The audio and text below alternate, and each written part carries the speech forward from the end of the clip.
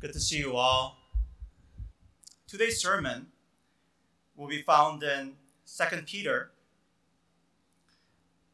chapter 1, verses 16 through 21.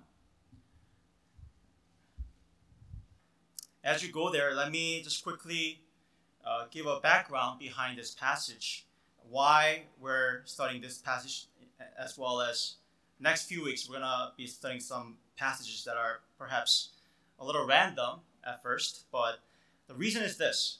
At Vision Night on Friday, we presented the vision of CLC. So if you go to the next slide, after the passages, there are three pillars of our church, the three goals that define our church so that we want to strive towards these goals. And those are vertical community, meaning that we first and foremost strive for a vibrant relationship with God through word and prayer. The horizontal community, which means that as we have that relationship with God vertically, God's word changes us to be selfless community towards one another. And then third, a missional community. We go beyond our walls and boundaries to be a blessing to the nations. And next 3 weeks, including this week, we're going to be expounding on these three things so you know exactly what these things are.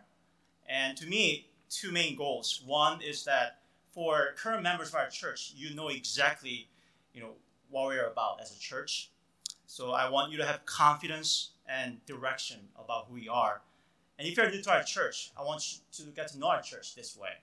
So I hope that God will use it to again, bring us together as a church.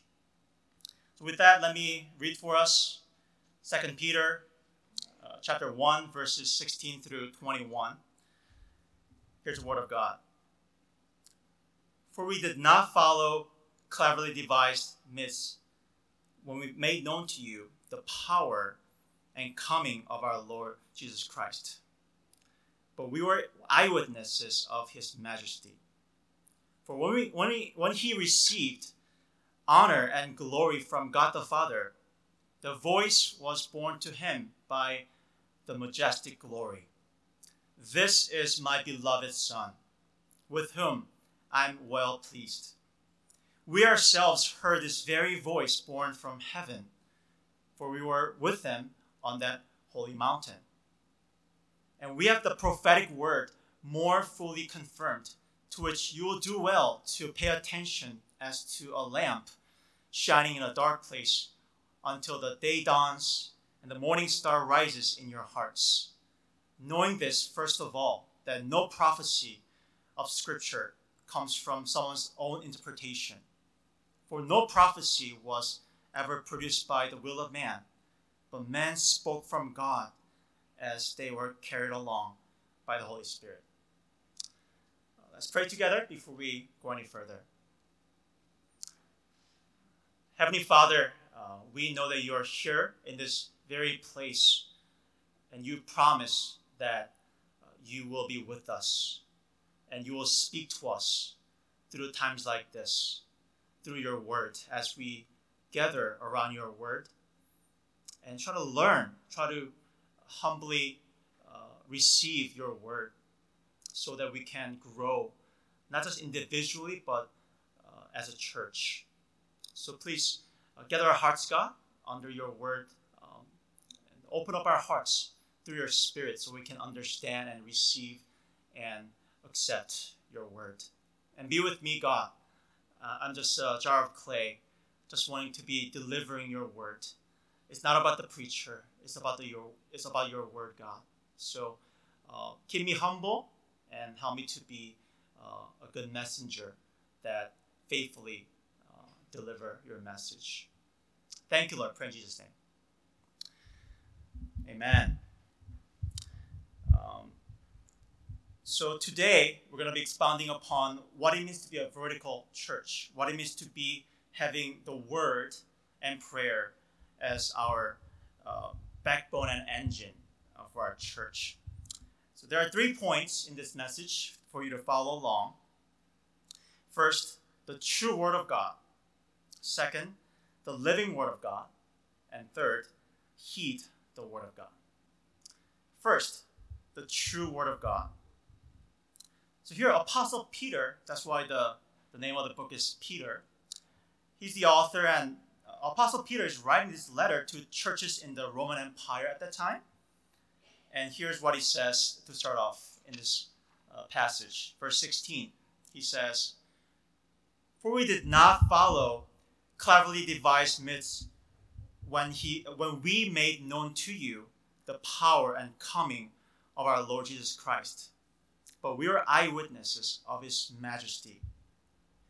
So Peter and his fellow apostles, we previously told you, the churches, about this power and coming, or better, powerful coming of Jesus Christ.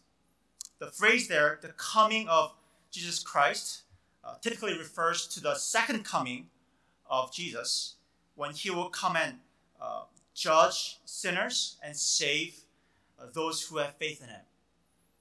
And right away, the word judgment can irk some of us because the topic of judgment and hell sound offensive and even outdated in our culture.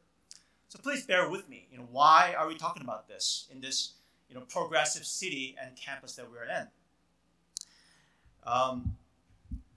If you grew up in a perhaps suburban area like I did, maybe people that you encounter were mostly good, so that the concept of hell and concept of judgment sound foreign to you, because everyone, your friends, seem good no matter what kind of religious background they're from.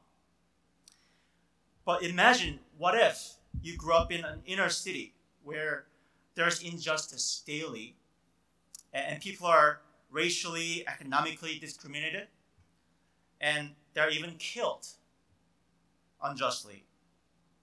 Or what if you grew up in Afghanistan, or Eastern Europe, or Africa, North Korea, where you face atrocity daily, where horrible things are done to women and children, and genocide, the various forms of war crimes, and they take your loved ones away in the most inhumane way.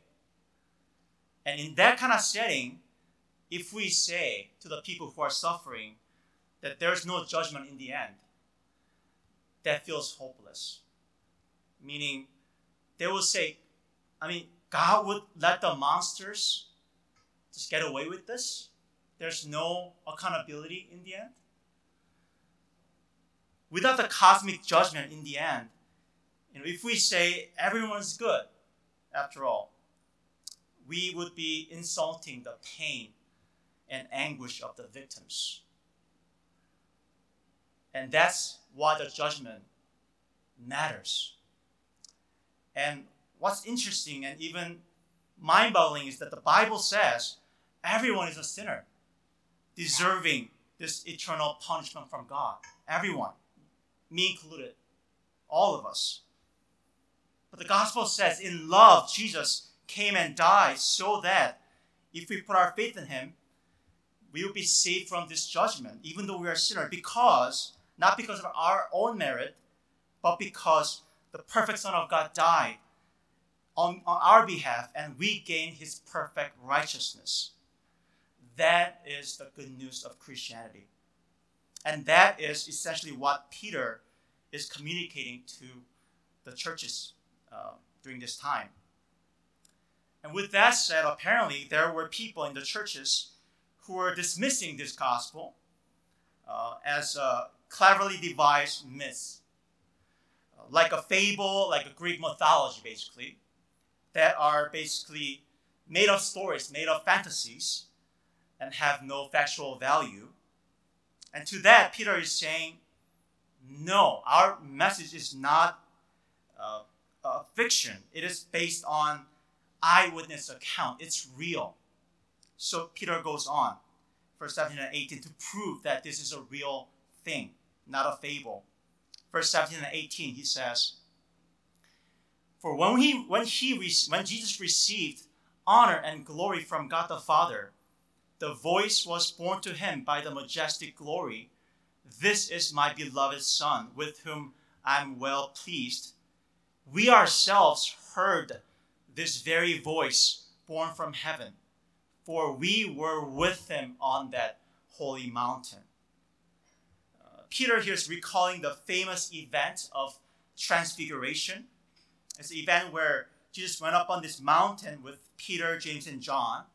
And in front of them, his figure changed. He became extremely bright. And then from the cloud, God the Father spoke, again, "This is my beloved Son, with whom I'm well pleased," like Peter quoted there.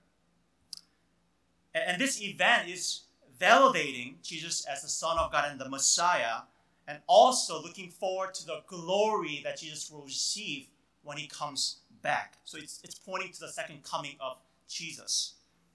And Peter is here saying, "I was there. I saw it with my eyes. I heard it with my ears. And I felt it with my skin." It's an eyewitness true account. It's based on history. And what's interesting, going from there, is that the whole Bible, throughout the Bible, we see this type of appeal to historicity. Let's go to 1 John chapter 1, verse 1 and 2. But verse 1 and 2, it says, "That which was from the beginning, which we have heard, which we have seen with our eyes, which we looked upon and have touched with our hands, concerning the word of life. The life was made manifest, and we have seen it and testified to it, proclaimed to you the eternal life, which was with the Father and was made manifest to us." Same concept. We were there. It's not a fable. So the Bible is, again, not a collection of fantasies, but true story. And it's not a Harry Potter book, but it's more so a notification on your phone alarming you of coming flood or tornado. So we pay attention, we take seriously. And let me just give you one quick example of this historicity of the Bible. If you go to the next slide, I don't know if you can see the whole chart here. But this chart shows all the renowned ancient books and documents that you might have seen, in your history classes, like Iliad and all these things.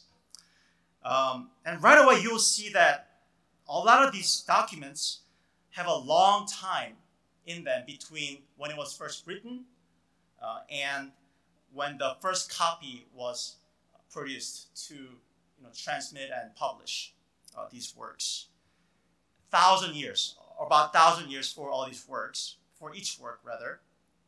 And what this means is that there could have been a good chance for these people who copied these works to fabricate and to exaggerate to fit their agenda, because 1,000 years have passed, right?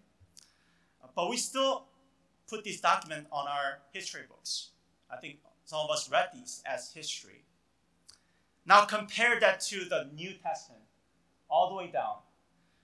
The number there is 40 years compared to 1,000 years, from the time that it was first written to the time when it was first copied.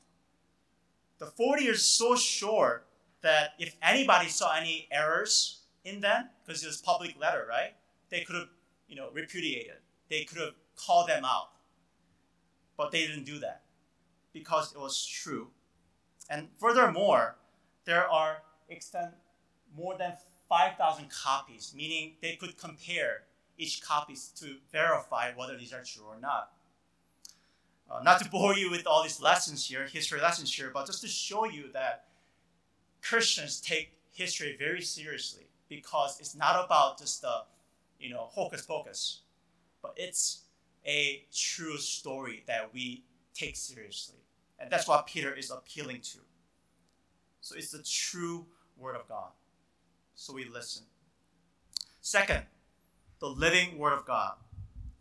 Verse 20 and 21, it says this: "Knowing this, first of all, that no prophecy of Scripture comes from someone's own interpretation.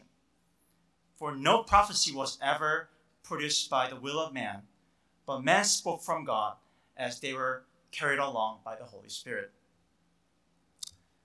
Just very simple here, that Peter is saying that the words that you find specifically in the Old Testament prophets are not human interpretation or just words recorded, but these are from God. It's from the Holy Spirit. These authors were moved along by the Holy Spirit.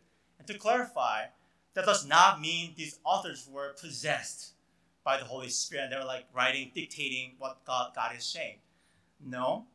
If you just read through the Bible, you see different styles based on the authors. What that means is God used these different personalities, education and family backgrounds, and their circumstances, everything in their life, their humanness, so that he can, communicate his message in different ways. For example, David, I think he was a feeler, because he's very emotional in the book of Psalms, and he's very raw, and he's a man of war, so he uses a lot of illustrations like swords and bow and spears. On the other hand, prophet Ezekiel was a priest, so he uses a lot of illustration about a temple, and also he was an exile in Babylon, so you hear about his exile lives in his books. All this to say, that's how these people wrote these books, but they still knew that this was the Word of God. They're communicating the Word of God through their humanness. That's how God chose to reveal himself. And this principle expands to the New Testament too. Like we saw, Peter, the apostles, they're eyewitnesses, and they wrote down what they saw about Jesus, who they believed to be God in flesh. And when they wrote about all these teachings of Jesus, that was the Word of God. And that's why we take that seriously and put it into a book, along with the books written by apostles' friends and associates like Mark and Luke and later Paul. And we compile them into a book called New Testament. So Old Testament and New Testament combined, this is the very Word of God spoken to us. That's why 2 Timothy 3:16 says, all Scripture is breathed out by God and profitable for teaching, for reproof, for correction, and for training in righteousness, that the man of God may be complete, equipped for every good work. Meaning when you read the Bible, when you sit in front of the Bible and read those words, God, the cosmic God, God of the universe, is speaking to you. That is the reality. For the next slide, I'm not sure if you know this guy named David Crowder.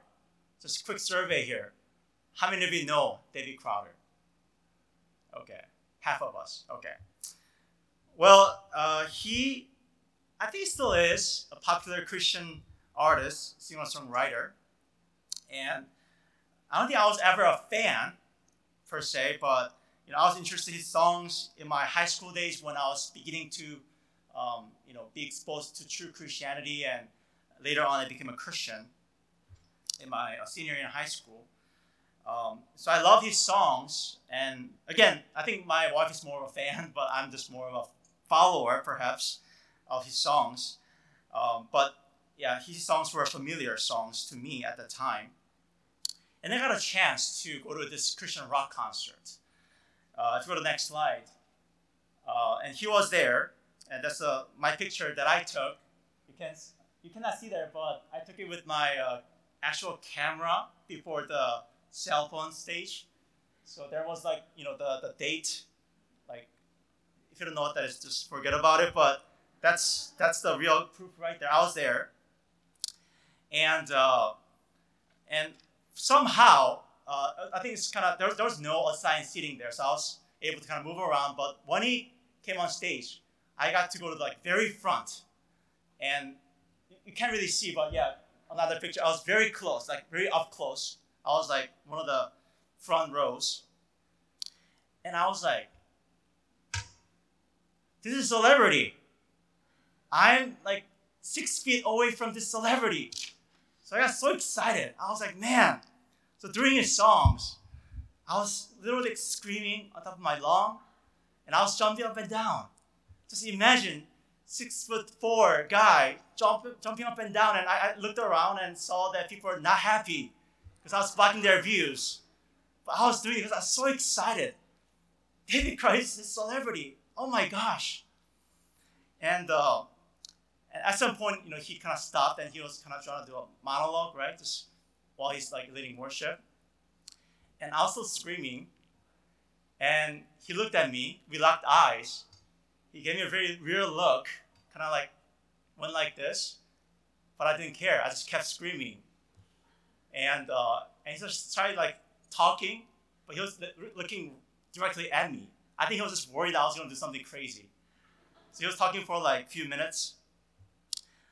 And then, like that thing, the whole thing ended, and I almost touched him, but didn't get to. So, anyways, maybe you're not this crazy. Maybe I'm just giving you a very bad first image to those of you who are new to our church. But anyways, I think to some degrees, like if you meet a celebrity, I think you have that kind of reaction, right? Like, especially if that person is talking to you. There's that just fanboy girl, coming out of you when that happens. But get this.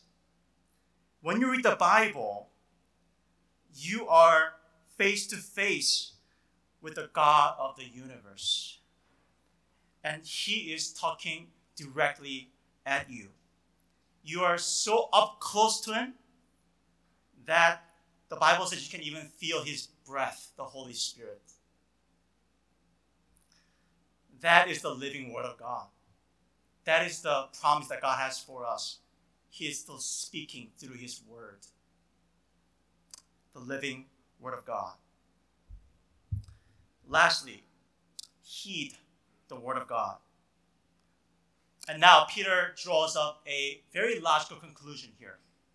So verse 19, he says, "And we have the prophetic word more fully confirmed, to which you will do well to pay attention as to a lamp shining in a dark place until the day dawns and the morning star rises in your hearts."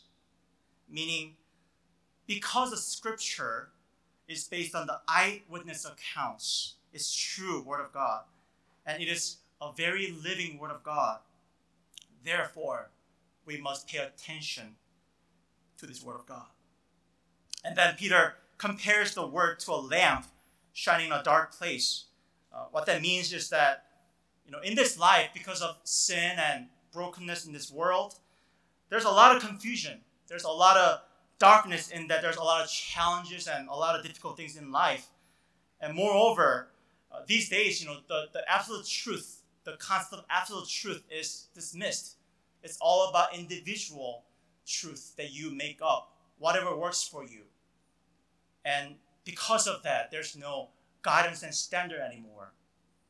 In this darkness, the word of God is like a lamp that shows us what is right. If we're humble enough, we are to follow and find the truly fulfilling life. And then Peter says, until the day dawns and the morning star rises in your hearts. What that means is that a day is coming again when Jesus comes back and he will save his people. And at that point, you won't need scripture anymore. Why? And he's making it more dramatic here. Morning star rises in your heart, meaning your light will be full. You won't need the Bible anymore because the very person who speaks to you will be in you completely, away from sin. You can just stand there. You can understand everything he's saying because you are in his presence completely. What a beautiful day that would be. I long for that so much when I don't have to struggle through reading and trying to understand. Even preparing for this message, I was like trying so hard to read and understand through commentaries. But man, that day, I'll just know. But Peter is saying, until that glorious day, you need the Bible. That's how God speaks to you. That's the way you can live a fulfilling life. I found this very curious creature named cockeyed squid. It's kind of hard to see there. It's unfortunate. But it's called cockeyed squid because the eyes, left and right eyes, they differ in size and shape and color. One of the eyes is normal, just normal size, but the other eye is like twice as big, and it's a neon color, and it looks just very different than the other one. And the reason for this difference is this. These squids live in the twilight zone of the ocean, about 600 to 3,000 feet deep, where there's hardly any light. And in order to survive for these squids from the predators, these squids have to develop over time the larger eye in order to get more sunlight. So that's why one of the eyes is always tilted upwards and develop this like new lens to absorb more light.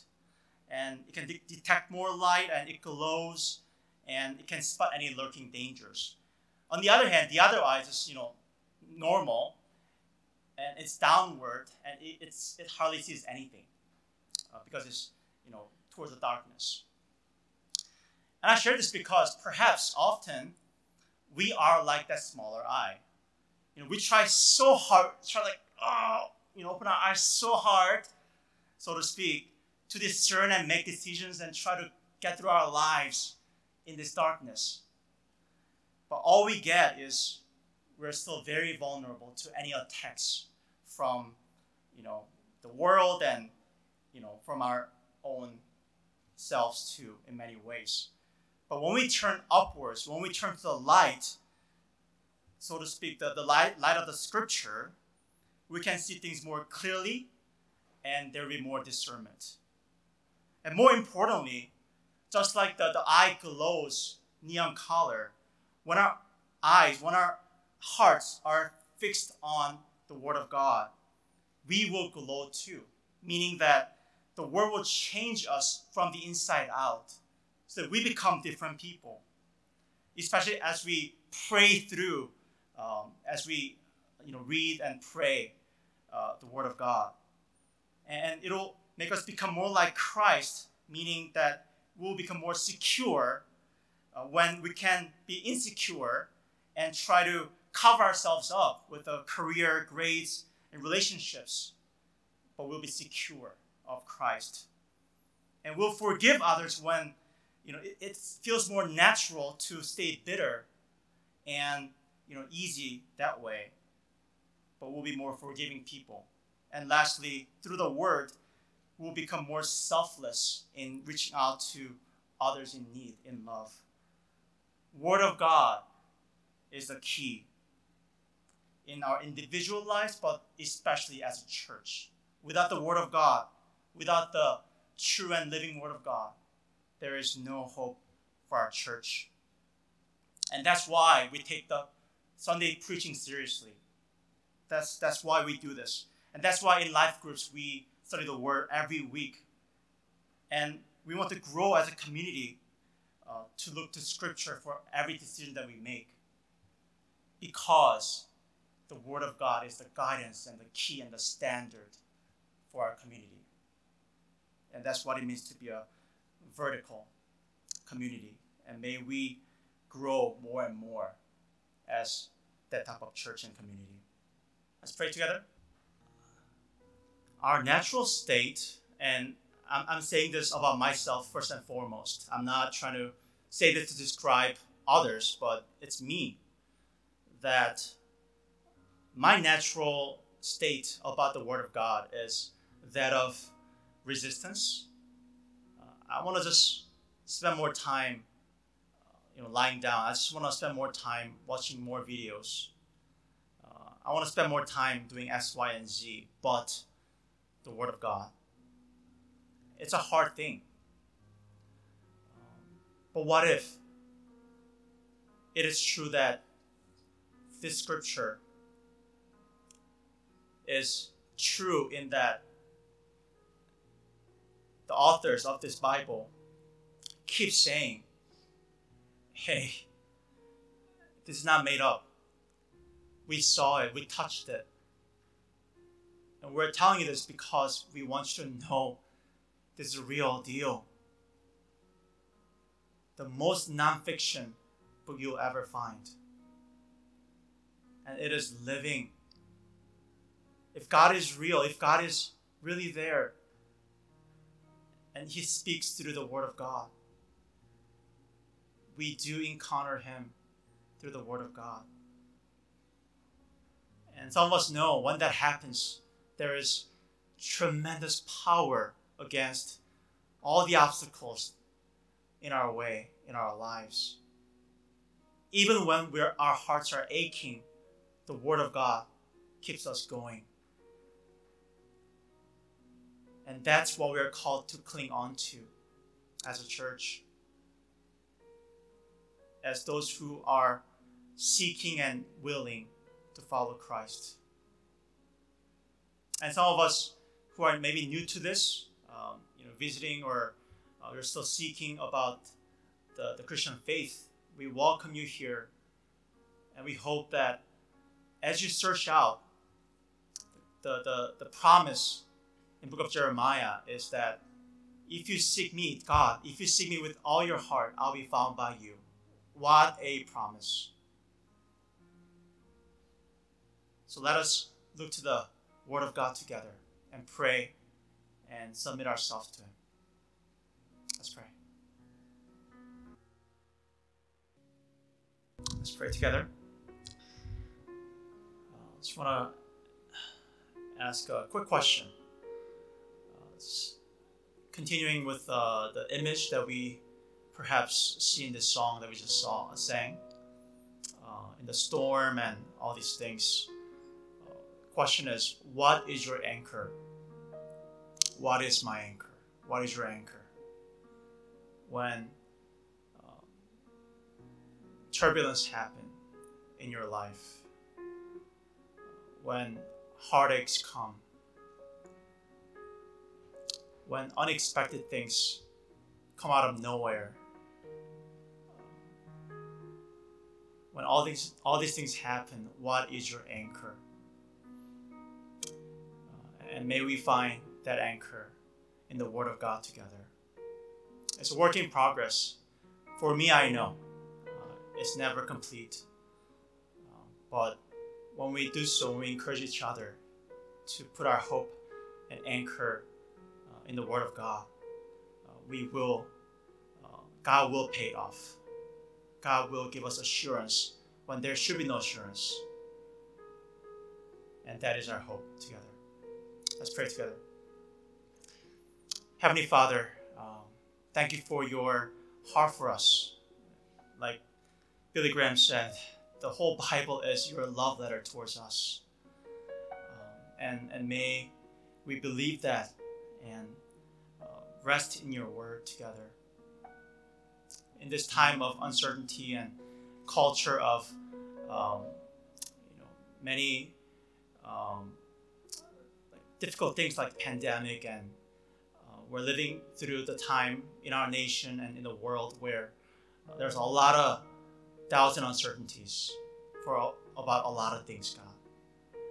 We need your anchor of your word.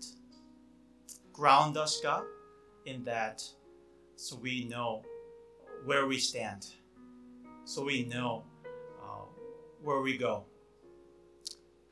So help us, God. But thank you that you love us so much that you chose to reveal yourself to us through your word, so we can know you and find ourselves in you.